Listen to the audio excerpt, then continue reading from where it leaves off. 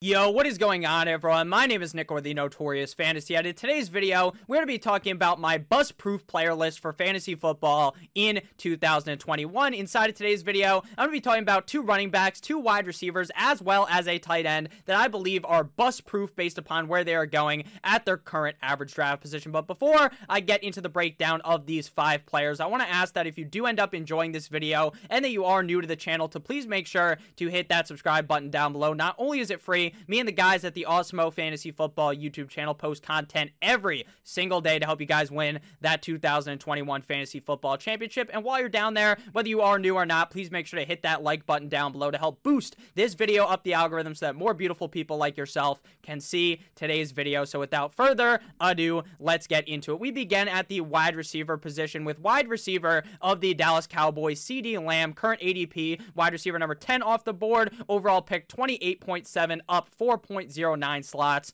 on the week. Now, depending what website you are looking at, CeeDee Lamb basically ranges from wide receiver 10 to 15 off of the board, and I think in a lot of leagues, he's going to sit around that sweet spot of wide receiver 12 or 13. The website I got the ADP from for this video, he is wide receiver number 10. Now, the reason why I feel so confident in CeeDee Lamb comes with the offense that he is in.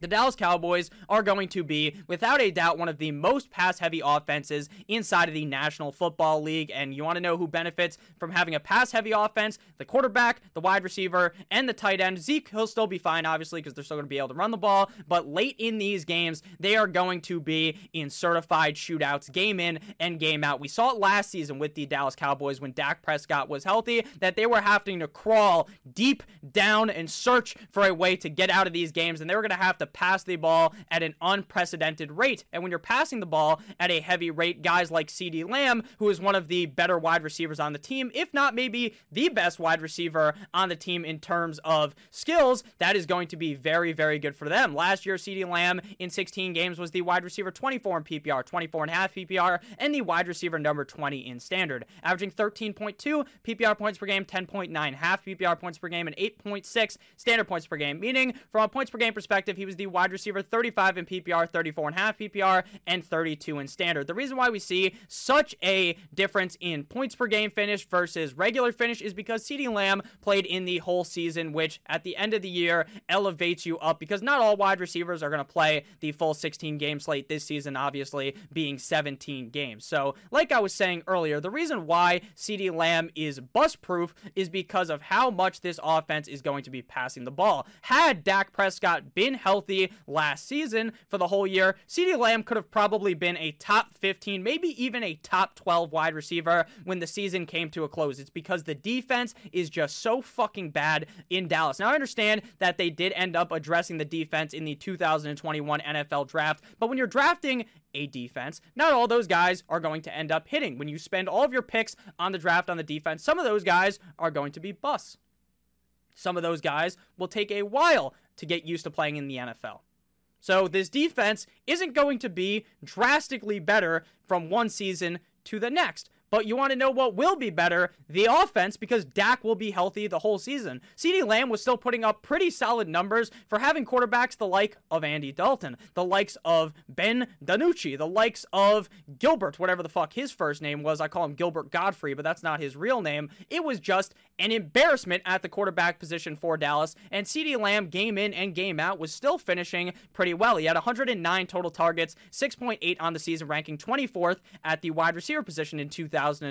He had 74 receptions, 4.6 per game, ranking 23rd at wide receiver. He had 935 receiving yards and 6 total touchdowns on the season, ranking 24th at the wide receiver position. So you should be able to rub your crystal ball and easily see a scenario where CeeDee Lamb finishes as a top 5 wide receiver because of the amount of pace that this offense is going to need to put out in order to win these football games, with all reports leading to the fact that Dak Prescott is going to be perfectly fine. Sure, maybe Dak Prescott will not be able to run out of the pocket and scramble as much because there is going to be that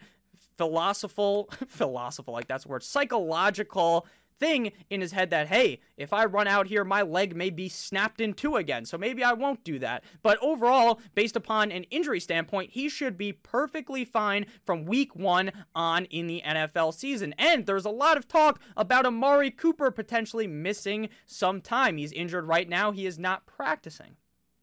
He's been dealing with these foot injuries for a while now, and there is a chance that that could be re-aggravated.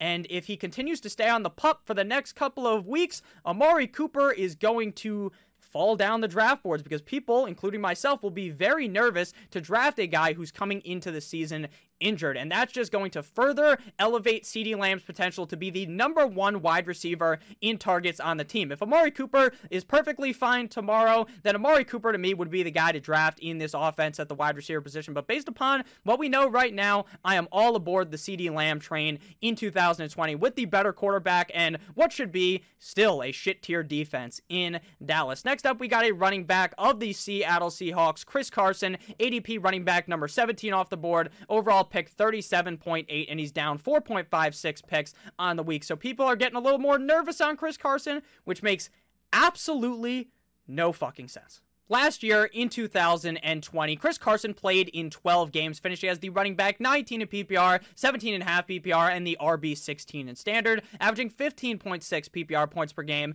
14.1 half PPR points per game, and 12.6 standard points per game, meaning on a points per game basis, he ranked as the running back 14 in PPR, 14.5 PPR, and the running back number 13 in standard. On the season, he had a grand total of 141 carries for 681 rushing yards, 46 targets, as well as 37 receptions for 287 receiving yards and 9 total touchdowns on the season. One of the aspects of Chris Carson's game that a lot of people tend to forget is the fact that he is getting a lot of targets in this offense, playing in 12 games, having 3.8 targets per game. The running backs behind him, Rashad Penny, all those other guys, how sure are you that they are going to take any volume away from Chris Carson? I am 100% sure that Chris Carson is the workhorse back on this team. Rashad Penny has failed to stay healthy throughout his career. I know some people poke fun about Chris Carson missing games in his career, but in 2019, he played in 15 games last year, playing in 12 games. So you're not going to be able to say that Chris Carson is just going to miss half the fucking season for absolutely no reason. Chris Carson is on a team that without fail will choose to run the ball.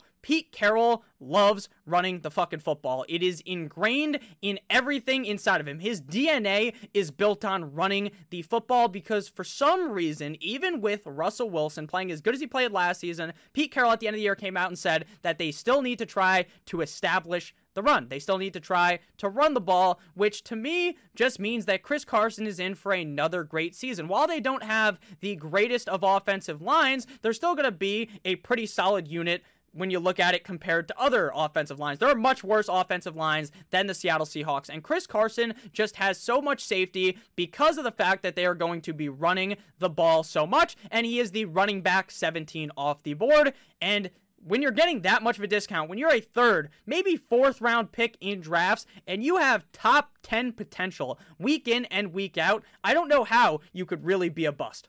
Last season, Chris Carson had a 4.8 yards per carry number, true yards per carry 4.7, ranking 10th at the running back position. He had 5 breakaway runs at this season, which obviously is not a huge number because that's not what you're looking for in Chris Carson. You're just looking for a running back who's going to get the ball and just run 5 yards every single time and slowly chip away the defense until at the end of the game, the defense is tired and Chris Carson is looking like the second coming of Bo Jackson. I believe that Chris Carson comes with an enormous amount of safety. Run blocking efficiency last year for Seattle, ranking 8th at the running back position. They also have very positive game script, the Seattle Seahawks, that is number 6th at the running back position for Chris Carson because this offense is so strong. So I believe if the defense is looking like what we saw at the end of last season, which was a much better unit than at the beginning of the year, this Seattle Seahawks defense was a fucking catastrophe. They couldn't stop anyone. Jamal Williams was getting clowned everywhere. They were calling him Blitz Boy because that's about all he could do. If he was in coverage, he was getting mossed every single time. But at the end of the season, the whole defense kind of formed and they looked a lot better. So if we see a stronger defense in 2021, not obviously going to go back to the days of Richard Sherman and all those guys when they were just unstoppable. That's not what it's going to become, but I do believe that this defense will be stronger, which will help out Chris Carson because he'll be able to run the ball out later on in the game. I love Chris Carson for 2021. I feel like there's ultimately no real way that he ends up being a bust. Unless he gets hurt, any of these guys could end up getting hurt. That is just up to chance. So we are about halfway through this video. 2 players out of 5, which isn't necessarily half, but I wasn't going to stop in the middle of breaking down the next player. So if you guys have enjoyed the video thus far, please make sure they hit that subscribe button down below. So next up, we have probably my guy at the tight end position, meaning that this is the guy that if he's available in the range I'm looking for, if I'm fine to take a tight end in the middle rounds of the draft, I'm taking this guy every single time because he's being undervalued right now, and he is the best option to throw the ball to on his team, tight end of the Detroit Lions. Overall ADP, 63.1 down, 2.60 slots on the week. Tight end number 6 off the board, T.J. Hockenson, tight end of the Detroit Lions. T.J. Hockenson, to me, has so much safety because the amount of volume that he is going to get. He could easily finish as a top 3 tight end, and I would not be surprised one bit because this offense does not have excellent weapons around TJ Hockenson. The wide receivers there, they're not Kenny Golladay. They're not Marvin Jones. Those guys are gone. It's a new system here in Detroit, and I believe if Jared Goff has any ounce of skill in his body, he will realize that you want to know who I'm going to throw the ball to? TJ fucking Hockenson, because this guy's 6'5", 251 pounds, and he does not drop the ball, and he is easily, in my opinion, the best receiving weapon on this team. And if you say that maybe he's not, you want to know who the best is then? It's DeAndre Swift, the running back of the team. Last season, TJ Hockenson in 16 games was the tight end 5 in PPR, 4.5 PPR, and the tight end 5 in standard, and he's coming off the board as tight end number 6, so that's a little bit crazy. Averaging 11 PPR points per game, 8.9 half PPR points per game, and 6.8 standard points per game. Meaning, from a points per game perspective, Hockenson was the tight end 6 in PPR, tied with Robert Tonyan and Logan Thomas. Tight end 7 in half PPR, tied with Mike Licky Amagasiki and tight end number 8 in standard. TJ Hockenson just seems so safe in these middle rounds of the drafts because of the amount of volume that he should just be sucking in and game out. Last year, TJ Hockenson had 101 targets, 6.3 per game, ranking 5th at tight end. 101 targets. That's a lot, right? He could be even more this season and easily should be because the weapons around TJ Hockenson just are not very good. 67 receptions, 4th highest at the tight end position for a grand total of 723 receiving yards, 3rd highest at the tight end position, and 6 total touchdowns, 9th highest at the tight end position. And this is a team that's going to have to be throwing the ball late in the game, a lot like CeeDee Lamb, because the Detroit Lions defense is non-existent. This guy had an 18% target share of the offense last year, 10th highest at the tight end position. 18%, and it was 23% in the red zone. Who are they supposed to target in the red zone now? It's not like you can throw an alley-oop to Kenny Golladay. It's not like you can throw it to Marvin Jones. You're going to legitimately have to give the ball to TJ Hockenson. If you're throwing it, probably 99% of the fucking time, because unless you throw it to him, I'm not sure what other wide receiver can even come down with the football in the red zone. To me, this is a very simpleton take. Everyone should know this at this point, because people are drafting other tight ends way too high over Hockenson. The only guys who I see it acceptable to draft over Hockenson are obviously Travis Kelce and Darren Waller, the 2 biggest target monsters at the tight end position, and then Kittle. And I'm not even all that sold in on George Kittle because I'm worried a little bit about the injury, but even so, I'm still fine drafting him in the 3rd round because I know what George Kittle is. But after that, people are making the argument for Kyle Pitts, for Mark Andrews to rank ahead of TJ Hockenson, which to me, I just find silly based upon the amount of volume that I project TJ Hockenson to have in 2021. And speaking of Kenny Golladay, next player to be talking about, wide receiver of the New York Football Giants, Kenny Golladay, ADP wide receiver 26, overall pick 53.4, up 4.4 slots on the week. Kenny G spot, Kenny G, Kenny Bones, whatever you want to talk or whatever you want to call this guy, is a beast. He is a menace to defenses. If you guys remember in 2019, this guy led the NFL in touchdowns. But the reason why he's getting drafted as the wide receiver 26 right now is kind of obvious, but I have him ranked ahead of that, and I think it's kind of crazy to take him, or take other wide receivers that are going in that range around him, because while his ceiling isn't necessarily super high because he's on the Giants, and let's be honest with you, who really is 100% certain that Daniel Jones is going to make some type of leap this season? To me, I would say there's not a very good chance of that, but we have seen Daniel Jones have these good games. But Daniel Jones has yet to have a wide receiver the likes of Kenny Golladay, who in my opinion is one of the best wide receivers in the National Football League. And this is the prove it year for Daniel Jones. There's a reason why they paid Kenny Golladay $7 gazillion fucking dollars. It's because they want to feed Kenny Golladay the ball to make sure that Daniel Jones either proves it. There's no excuses anymore, because if Daniel Jones can't do it with Kenny Golladay, Sterling Shepard, Darius Slayton, then is he ever going to be able to do it? Probably not. Kenny Golladay got a humongous bag. He signed with New York to be the wide receiver 1, and he is overwhelmingly the best talent on this roster. Last year, didn't put up big numbers at all because he only played in 5 games because he got hurt. Hurt with, what are those called? Air quotes. Hurt. Because he was hurt. But then you see him, doing things off the field where he seems fine.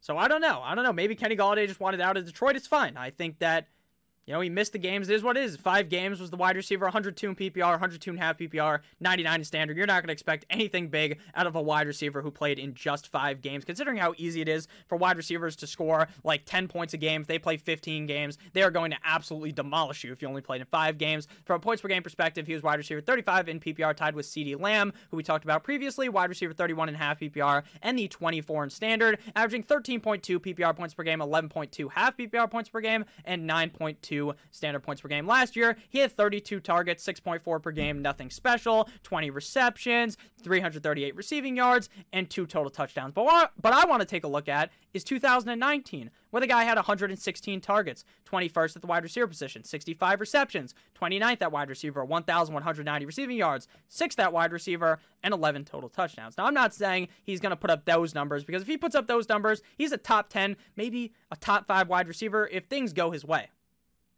I'm not saying that's going to happen. What I'm saying is that he's going to be the clear number 1 target on this Giants team, and I believe that even with the ceiling being limited by Daniel Jones, he's just such a safe pick at wide receiver 26 that it seems crazy that he's still getting drafted as the wide receiver number 26 with what we know about Kenny Golladay as a player. Final player on my list, running back of my Miami Dolphins, Myles Gaskin. Overall ADP 67.3 for Myles Gaskin, running back 24 off the board. Now, going into last season, this Dolphins backfield was a battle between Matt Breida and Jordan Howard. And everyone and their mother was having this debate. Who do you draft? Do you draft Jordan Howard a little bit earlier, or do you wait and take Matt Breida because he's got that pass-catching value and all that? And we had this debate all summer long, like that one song, that one country song. But yeah, we were having this debate, and guess what? That debate didn't matter at all, because both of those guys fucking were terrible, and Myles Gaskin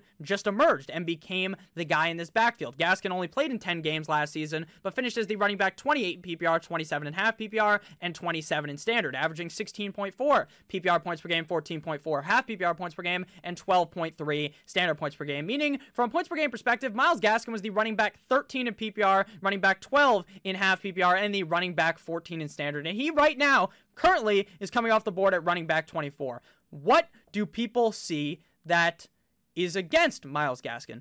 Nick, they brought in Malcolm Brown.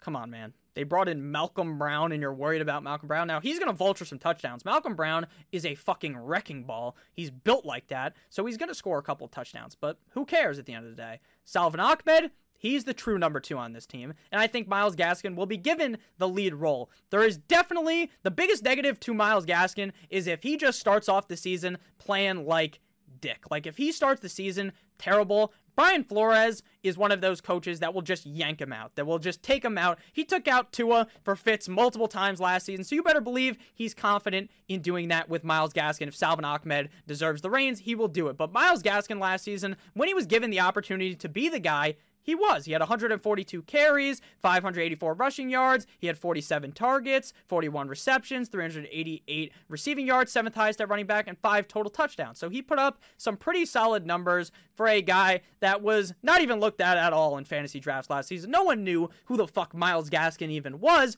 and then he put up this basically monster season for what he was given, because every single week he was a top 15 running back who you just added off the waiver wire. If you look at the game log, you see towards the end of the season when he is really given the opportunity, he was running back 16, week 13 up against Cincinnati. He returns, or week 13 up against Cincinnati, I should say, week 16 against Las Vegas when he returns, number 2 running back on the week. Then the next week, week 17, even when the Dolphins got stomped. This was a brutal thing to watch as a Dolphins fan. They got stomped by the Bills, running back 14 on the week. This offense is going to be so much better. This is an offense that now has Will Fuller and Jalen Waddle. I'm not a big fan of Devontae Parker, but we still have Devontae Parker, and they still have Mike Gesicki. And now Tua going into the second year with a true training camp, true preseason, where he is the guy. There's no more worry about injury for Tua. They take out Chan Gailey, who handicap this offense with 2 under center. They take him out. They bring in 2 new offensive coordinators. This is a team destined for fantasy success with Myles Gaskin. They also, just like with the argument earlier, have a very strong defense. The Dolphins had one of the best defenses in the National Football League last year, and I expect the same thing in 2021. I expect Myles Gaskin to be one of the biggest. He's not a sleeper. Well, he is a sleeper, because he's running back 24, and he could easily finish as a top 15 back, and people are sleeping on him. But it depends how you kind of describe the word sleeper, because I define the word sleeper as someone getting slept on, but also going later in the draft. Not where Gaskin is going, but I still think that he's a bust-proof player with how this offense is going to be ran in 2021. I'm all aboard the Myles Gaskin train. Choo-choo! So thank you guys all so much for watching. Let me know down below what you guys thought about all these players. You guys think that, hey, maybe these guys aren't bust-proof. Maybe they are going to be busting all game long like their name, or all season long like their name was Johnny Sins. So thank you guys all so much for watching. I love you guys so much. Make sure you guys hit that subscribe button down below. Make sure you hit that like button as well. Make sure to follow me on Twitter at NotoriousFNTSY. I love you guys all, and I'll see you guys tomorrow in a live stream at 2 p.m. Eastern Standard Time. Love you guys. Make sure you stay safe. As always, goodbye.